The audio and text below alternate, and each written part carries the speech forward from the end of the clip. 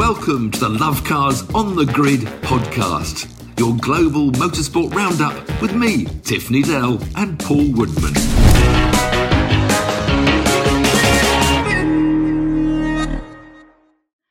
Welcome to Love Cars on the Grid, your global motorsport podcast roundup. And if you're watching on YouTube, you can probably see already we're joined by a very special guest. If you're listening in the traditional way, we've got the one and only Susie Perry, who's going to talk about MotoGP in a little bit more. We're going to cover Formula One, a bit of controversy as per every week, and this time it's Mazepan, so no surprise there. And also NASCAR, which had a bit of a controversial finish as well. But Susie Perry, live from Qatar, and all the action was going on over the weekend, of course, MotoGP, Moto2, Moto3 as well. Have you had a wonderful weekend back at work, Susie? I have to say it was a welcome distraction to go back to work, and it's been 3 years since we've been able to be on site. So as much as Qatar probably isn't my favourite of the 21 for obvious reasons, it was lovely to be back with the gang. It was great to be back in the it was wonders what was some magnificent racing this weekend. Yes, it's a silly circuit to me, and I don't like when you look at the television halfway through a lap, you've got no idea which corner you're in. You know, there's no, and then there's just that one wacky great long straight. Do the riders like it or not? Yeah, it's actually a really good circuit for riders, for bikes, for two wheels. So yeah, I don't think you'll find a rider that doesn't like it there. Although I always think that it must be quite difficult to find, braking points. But no, they seem to really love it there, and yeah, we always get really close, good racing. So as fans, watching, I think it's actually a really good circuit. Well, as always, we'll quickly start with Moto3, because I love this new British team, because I think I'm a bit worried we'll end up with MotoGP only mainly of Spanish or Italian riders in about 5 years' time. A great new thing, this Motorvision, Vision Track Racing with Michael Laverty and Taylor Mackenzie running it. And these two kids, Josh Waitley and Scott Younger Ogden, people, Tiff, younger people. Not kids. He's the youngest on the field, Scott. He's only, 16, isn't he? No, that's 18. Scott's 18, John's 16. Yeah, Josh is 16, yeah. But I saw you interview them at the end of the race, and you got to tell them to lighten up a bit. I think they were so sort of, they all went, we didn't quite perform as well as we thought we would, because, I'm very serious. Probably terrified of meeting you, probably, Susie. They should have just been big smiles with Grand Prix rides. I can't believe I'm at a Grand Prix. We'll get better, as the season goes on, but they look so serious after the race. I know, Tiff, I know. We did sort of talk about it afterwards. This is the Vision Track Honda team, as you mentioned there, that Michael Laverty has expertly and brilliantly put together over the winter. Do you know, I can't actually imagine that he's been able to do this. And it's not just this team, he's also got feeder teams in Europe. And, all sorts of other stuff going on. Andy had a baby, and we think some sort of Terminator. So, yeah, they need a bit more power from Honda. What they did, they put some new engines in for the first race. They're a little bit slower than the ones that the boys have been used to during the test. They're a little bit disappointed. Can happen, as you know. So yeah, they're going to go back to Honda for a little bit more power and see what they can do with that. But I think it's a little bit blindsided the boys, because I think they were expecting something more. And also, obviously, it's really overawing when you're in a World Championship race, as much as, Scott's been racing in Europe. But I think it was just a lot. And at the end of the race, we chatted with them expecting a bit of light-hearted and no. But, in some ways, there's two ways of looking at it. They take it seriously and they want it to be better, and that's good. And as you say, the character will come. It was fabulous to see. Is quite, it's a brilliant idea, as you say. We see a lot of Spanish and Italian. John McPhee, who obviously keep on supporting him, he's starting his 13th year in the third division. Will he ever get out of Moto3, John, or is he just going to be there forever? You know what, Tiff? This is his last year. Technically he can't stay in Moto3 any longer. He has to move up. And really, 2 years ago, he should have been able to. He was promised a Moto2 ride, and he got stuffed by the team. So he's had quite a lot of bad luck over the last couple of years, and we're all keeping our fingers crossed that he has a great year. And that team, that Max Power, it's owned, by Max Biaggi, it's run by Max and Philip Ertl, who are both excellent at getting riders up from Moto3 to Moto2. They've got the breaks in Moto2. So, we think it's a good bridging gap. Absolutely everything crossed that he'll get through. And he had a decent result this weekend. So he needs to put together a campaign that's strong, and then hopefully he'll go up to Moto2. We need him. Well, last year we just always been saying, Sam Lowe's, Sam's our only man, and Jake's nowhere. Another bad year for Jake. But Sam again qualified third, finished third, actually after that dramatic last corner accident that promoted him from fifth to third. But the good news for me was that Jake Dixon's on the pace. And he didn't have a very good race because he qualified seventh, dropped down the field at the start. Was he in a new team and a new bike? I didn't know. How's Jake suddenly up there?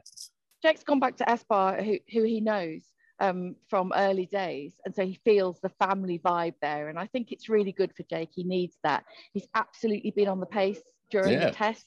And all weekend, he was right up there, top three. And then he had a couple of little, if you can have a little high side, 2 back-to-back high sides. And it threw him a bit because he'd only tested the hard tyre. So he was unwilling to try the softer tyre, and I think that stuffed him a bit. Also in qualifying, it was yellow flag time, so he should have been much further up the grid than he started in 11th.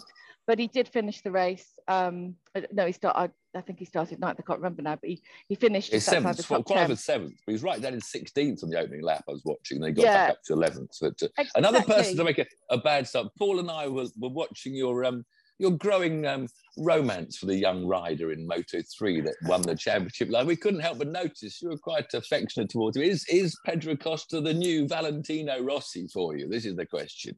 Pedro Acosta in Moto2? You mean the previous?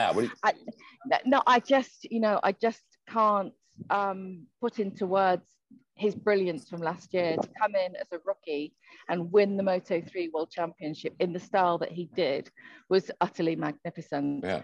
That start that he had at the beginning of the season was just insane, wasn't it? It was just win, win, win. Where did this guy come from? It's incredible. We were lost for words and superlatives, and we found ourselves just not being able to believe what we could see. So we're excited to see him in Moto2. Didn't have a great weekend, but there's a lot of pressure on him as well. He's in a really good team. He'll come through. He'll come good. But is he your next Valentino? Is he? I know you've lost your Valentino now. Is Pedro to be your new Valentino? No, there's only one Valentino for me. In terms of what he brought to the sport outside of the statistics, his character, he's a one-off. He's like a James Hunt or a Barry Sheene. So there'll never be another Valentino. And a lot of people said to me this weekend, how was it there without Valentino? Because, I've never been in that paddock without him. Yeah. I started my career when he started in there as well. But I feel like he hasn't really been there for the last 2 years. And I'm quite happy that I didn't have to try and anticipate whether he would get through Q1 to get through Q2, because I hated him dragging around at the back. I absolutely detested it. Didn't seem right. It wasn't right. But in a lot of ways, he is still there. His legacy is still there. He's got 2 winners. He's right one weekend. So that's magnificent. And maybe his legacy will prove to be just as big as he was in Grand Prix racing. MotoGP, though, we had the sport. Yes, cool. But we love that about MotoGP is your interviews at the end compared with Formula One. The MotoGP, we had another sort of emotional win for Bastianini and everybody. Everyone in the paddock, there always so much smiles. Who was second? Brad Binder. The big teeth, smiling. Was it Paul was third, wasn't it? And then everyone seems happy. You don't say, the tyres went off. They're all grinning. And the Grassini family all in the pits in tears. It was another wonderful win in MotoGP. Yeah, it was highly charged, as you said, Tiff. And I think because it's so tight and so close in MotoGP, nobody expects to be first, second or third. They're never disappointed with being on the podium because you can never predict. Even if you think you've got the best race package, you can't say that it's yours to win. It's so rare now because the times are so close. So yeah, everybody is delighted when they're on the podium. And of course, it's wonderful to watch that because it makes it all feel worthwhile, doesn't it? You've done the whole big build up as a broadcaster, and then someone standing there looking a bit pissed off. You're like, oh, for God's sake, you know, at least smile. So yeah, it was, and we all had tears in our eyes because of the Gresini story. And, you know, obviously Fausto's wife taking over the team, being the team principal, and it'd been so long since they'd had a victory, and Nea Bastianini is one to watch this year because he's been coming stronger and stronger last year, and he's a great character, and he sort of not shunned the Valentino route, but he didn't take that route. He went his own way, and that's also great, you know, to have that story going on. So much to talk about. Lovely broadcasters tell all these stories. Well, I mean, in Formula One, you know, we keep on wanting, you know, have spare cars or last year's cars about the grid. But I mean, these are all these satellite teams. Gresini and now Ducati. So Ducati have got 2 satellite teams. Have they got the same bikes? Or are they on last year's bikes? I never quite understand if the satellite bikes are as good as the factory bikes. They're much tighter. They're much more closely aligned than they used to be. There used to be quite a big drop off between satellite and factory. Now they're very much factory bikes, factory backed. I think the difference is probably the number of people that are in the garage, the number of data engineers and that kind of thing. But with Ducati, it's so complicated this year because they brought the 22 bike. Pecco Bagnaia didn't really like the power delivery on it, so they've softened it a little bit. They've gone, we think, quite a long way back to the 21 bike. So you effectively, with the 8 Ducatis on the grid, which is a third of the grid, they've got 3 different incarnations of the Ducati. So you've got the full-on 22 bike, which is what the Pramac boys have got, and then you've got this softened 22 bike, which the factory boys have, and then you've got last year's bike, which, by the way, was utterly weird to race on it again. Sometimes you maybe don't need to change it too much, eh? Yeah, amazing. It was they were very busy taking each other out, certainly a couple of the factory Ducati. And also, one of the Suzukis, which is unheard of, faster in a straight line than the Ducati, which hasn't been that for years and years. I know, right? This was a big talking point before we got to qualifying. And also the average speed was really fast. Jaromir had this great average speed. It's wonderful, and we want more manufacturers up there. We definitely want Suzuki up there. We saw Jaromir, you know, he had a pretty decent pace. If he hadn't qualified so far back, then that could have been a different story. On qualifying day, there was this horrible headwind, which really affected all the inline 4 bikes. The V4s could sort of punch their way through, if you like. And it was disappointing to have headwind because we were really hoping that the Yamahas and the Suzukis would be up there. But hey, you know, we had 3 different manufacturers on the podium in the end, and it's great to watch, and it's a long season, and it's the first one of 21. Yeah, well, it's because the Honda back at the front, they've had a bit of a lackluster time for a while. But whereas Yamaha, you know, Quartararo was 10th and 11th. They're not looking so good at all. Yeah, they're really struggling, Yamaha, and it's the same story with them. The riders keep on asking for more power, more speed, more power. It goes back to Valentino every single year. The way they develop the bike, they say that it's an evolution and not a revolution. Maybe they should have a look at a revolutionary bike, because at the moment, you know, they're relying very much on their riders purely. And I think in this field that they can't. But it's going to be really interesting to see who advances more over the next few rounds. The first 4 are flyweights. You know, you can never really get a good feel for how the rest of the season is going to go. But you know, we'll see. I'm sorry for the noise. I'm at Heathrow Airport. No, I know you're in trouble. I know we're going to let you go. One quick question back. Will Marc Marquez ever be as good again? Where do you all feel Marc is at the moment? Really hard to tell, Tiff, to be honest. But from what we've seen so far, I actually thought he could have won this weekend. You know, it definitely going to be challenging for the title this year. And if he does manage to crack it, this is going to be one of the greatest comebacks of all time with what he's had to put up with. With my mum head on, I'm slightly concerned about him coming off that bike and banging his head. You know, I mean, that's the thing, isn't it, really? You can't take the human emotion out of this as professional as we all try to be. He cannot have any big accidents this year. Susie, one final question. I know you've got to get a flight, but when was the last time you rode a motorbike yourself? No, this is an embarrassing story. Last year I was off-roading, filming, and I came off the bike and broke my leg. That was the last time I was riding a motorbike. In answer to your Oh, question. I saw the plaster on your Twitter account. Yeah. That was why I didn't know it was a motorcycle. That's very bad. Now you're off just to the last thing, because you're off to Mandalika in Indonesia in 2 weeks' time. And Yeah. they call it a street track. But I've looked on internet. It's not a street track at all. It's a permanent track, isn't it? So it's a bit misleading calling it a street track. Yeah, I haven't been there yet. I'll be going on Tuesday morning. So I don't know. I can't really give you too much information other than that the World Superbike boys went last year. They liked the track. So they tested there, the MotoGP boys. So they seem to like it, although they said it's so hot, it's unbelievable. Well, I was just about so to we'll say, see, before you go, can I help you before you pack? I looked at the weather forecast for you. On all of the next 10 days, it is 85 degrees every day, and there are thunderstorms every day. Thunderstorms. I mean, is that normal for this time of year? And if so, why on earth are you going there at this time of year if it's thunderstorms every day? It's the same all year. You just get that storm at the same time of day every single day. It's like when you're in Malaysia and Japan, you get that rainfall and end of the day. Yeah. Exactly. We normally get a dew point, which is why they brought the race forward this weekend. So they have these kind of characteristics in the different places that we go to. Just checking out Mr. Fly, because I'm going to blame you for having. No, we're all right. Make sure you pack a brolly with your bikini. That's all I'm saying. You need. I need a brolly boy. I need a brolly boy. Do you fancy it? I'm there, Susie. I'm there. I'm for you. I'm there. I'll go steerage. I'll get out there. You got 2 volunteers, Susie. But safe flight. Thanks for joining us. Thank you very much for all that insight. Absolute pleasure. Thank you. Sorry for the state of me. Speak to you soon. Lots of love. Cheers. Bye. Cheers. Bye-bye. So, Tiff, in other news, there's someone who knows things. Isn't that amazing? She knows.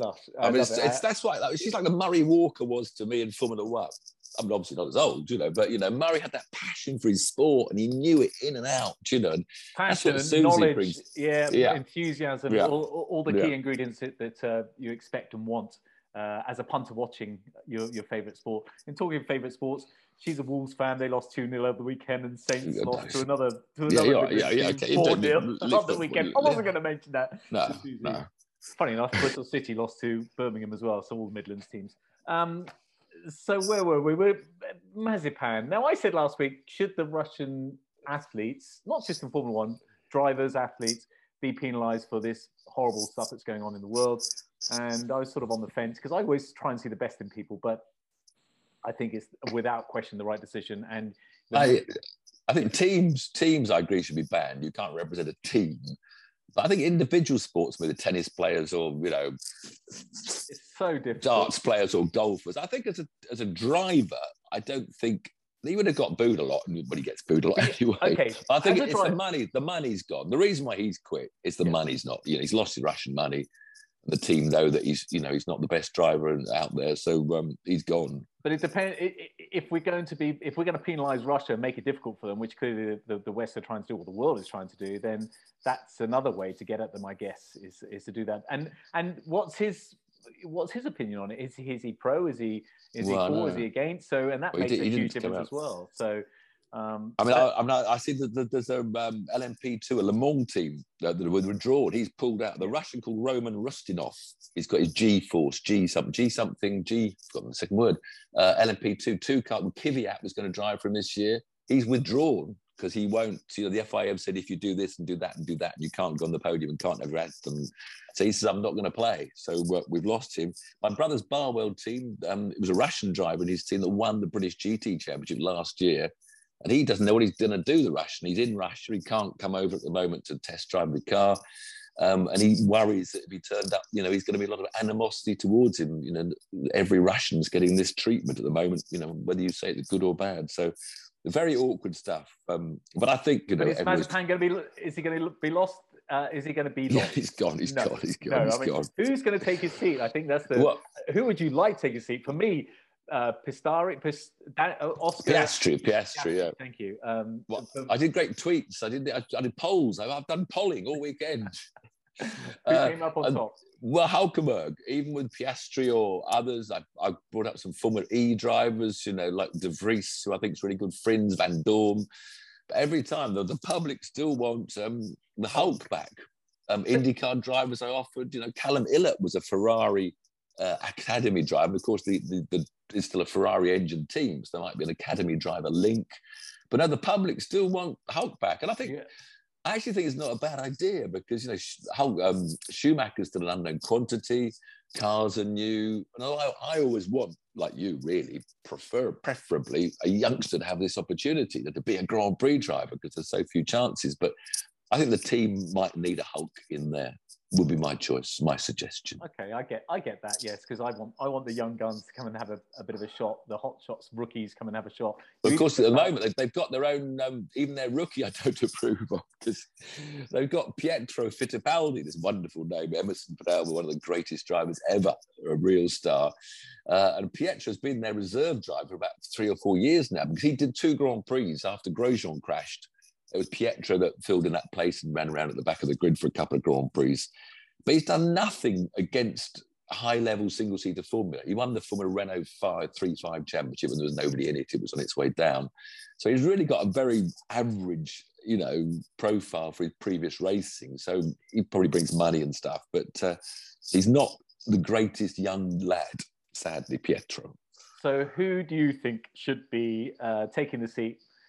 I don't know, was it Giovinazzi, Ferrari again? The Ferrari link could bring Giovinazzi back. Well, you've already told me you want the Hulk. I mean, who do you, the listeners, listeners, who do you should have? Got to be clearer than that. You can't just throw who do you when you're talking at me on a screen. Who do you? Lots of things, Callum Ilott, as I said earlier, bring him back. He'd love to have a Grand Prix chance. I think, but obviously it's all down to money and what manufacturers, what contracts the drivers that are available are on. Because Piastri, of course, Alpine signed up, and all these juniors that are any good have got a contract with Mercedes or Red Bull or something. How exciting, though, if you're on the fringe, if you're there or thereabouts, you just this little glimmer of hope now that you may get a seat. How exciting. And we shall follow that one with the other thing in Formula One. I've tweeted again. I'm in trouble again. I've done it again because Sky were advertising their year's review of last year, and I just tweeted, so I wouldn't want to watch another single minute of last year. I don't want any memories of last year ever. And oh boy, it's still going mental at this moment now. It's amazing. It's gonna, it's a lasting thing. It's going to go right into this year. Every time anything happens, it's going to be every single time. It's going to be fascinating this year how it all pans out as well. I can't wait. It's 2 weeks' time. We're going to have a season start Formula One all over again. In the meantime, NASCAR had a bit of a controversial finish, didn't it? Yes. In fact, it was another brilliant race. I mean, these new generation cars, they're tricky. They're tricky. There's a bump that they were racing at when they were out last week, another over. Las Vegas, baby. Vegas. And there's always a bit of a bump on these tracks. And these guys were losing control, kicking. They're like drifting at 175 miles an hour before they eventually spin out and puncture all the tyres. It was a great race, again, with lots of different drivers and teams coming to the front at a certain stage. But in the end, it was Kyle Busch's race to win, not Carl. You're amazed, aren't you? I can see it wasn't Kyle Larson. But the Toyotas, him and Martin Truex Jr. with about 15 laps to go were out front, and the race was over. But it's a bit like what happened in Abu Dhabi. Now, this happens regularly in NASCAR, because when there's a red flag or an incident, a yellow flag, they always finish the race with a race. Maybe Massey had been watching NASCAR. They always have this green-white checker. There's always another 2-lap race, however long it takes to clear up the red flag debris and everything. So poor old Busch was cruising to a win when Jones, had a problem, spun out. Out came the yellows. And bizarrely, they all came in, because everyone comes in, top up of fuel if you need it, fresh tyres if you've got them. And most of the field on the lead lap went for 4 new wheels, except the Chevrolet boys of Larson and co, the Hendrick team, who only done 2. So all of a sudden, the 3 Chevys were out front of poor old Kyle Busch, and it didn't work his way. And the Chevys went to the front, and Larson was leading, and Larson was halfway in the lead, halfway around the last lap, and halfway in the lead, and halfway in the lead. until Alex Bowman creeped up inside him and beats the number 5. So Alex Bowman was the Hendrick driver to win this weekend, with Carl Larson about a car length behind him, and Bush a very frustrated third. But it's amazing because, funny enough, Larson won the shootout. So he's my favourite driver. He won the shootout because of a last-minute yellow. He wasn't going to win the shootout at the end of last season. And it's just a fact of life in NASCAR. Except what happened to Lewis is what happened regularly in NASCAR. You win some, you lose some. Yeah, and the rule's written that way. You know it's going to happen. You know.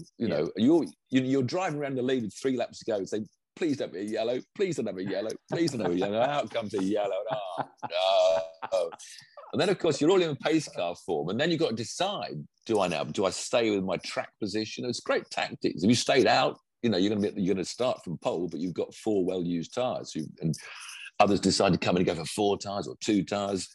So a lot of strategy comes into the decisions to be made before we all come rumbling out again for the famous green-white checker finish. So it's part of NASCAR, and they just have to accept it. Comes and goes in roundabouts. And do the drivers like it? I guess you like it if you're not. Well, they're frustrated. Yeah, they just know that.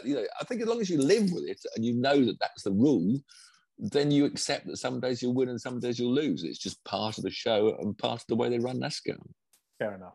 So, in terms of racing excitement, how did it stack up in NASCAR this weekend? Yeah, it was another really good race. So much overtaking and all these restarts. A lot of people spinning out yellows and restarts and 3 wide. And the cars, some of the saves we saw, they hit the bump and the back steps out and they're grabbing the opposite lock at 175 miles an hour. They shoot up the hill and they might hit another car.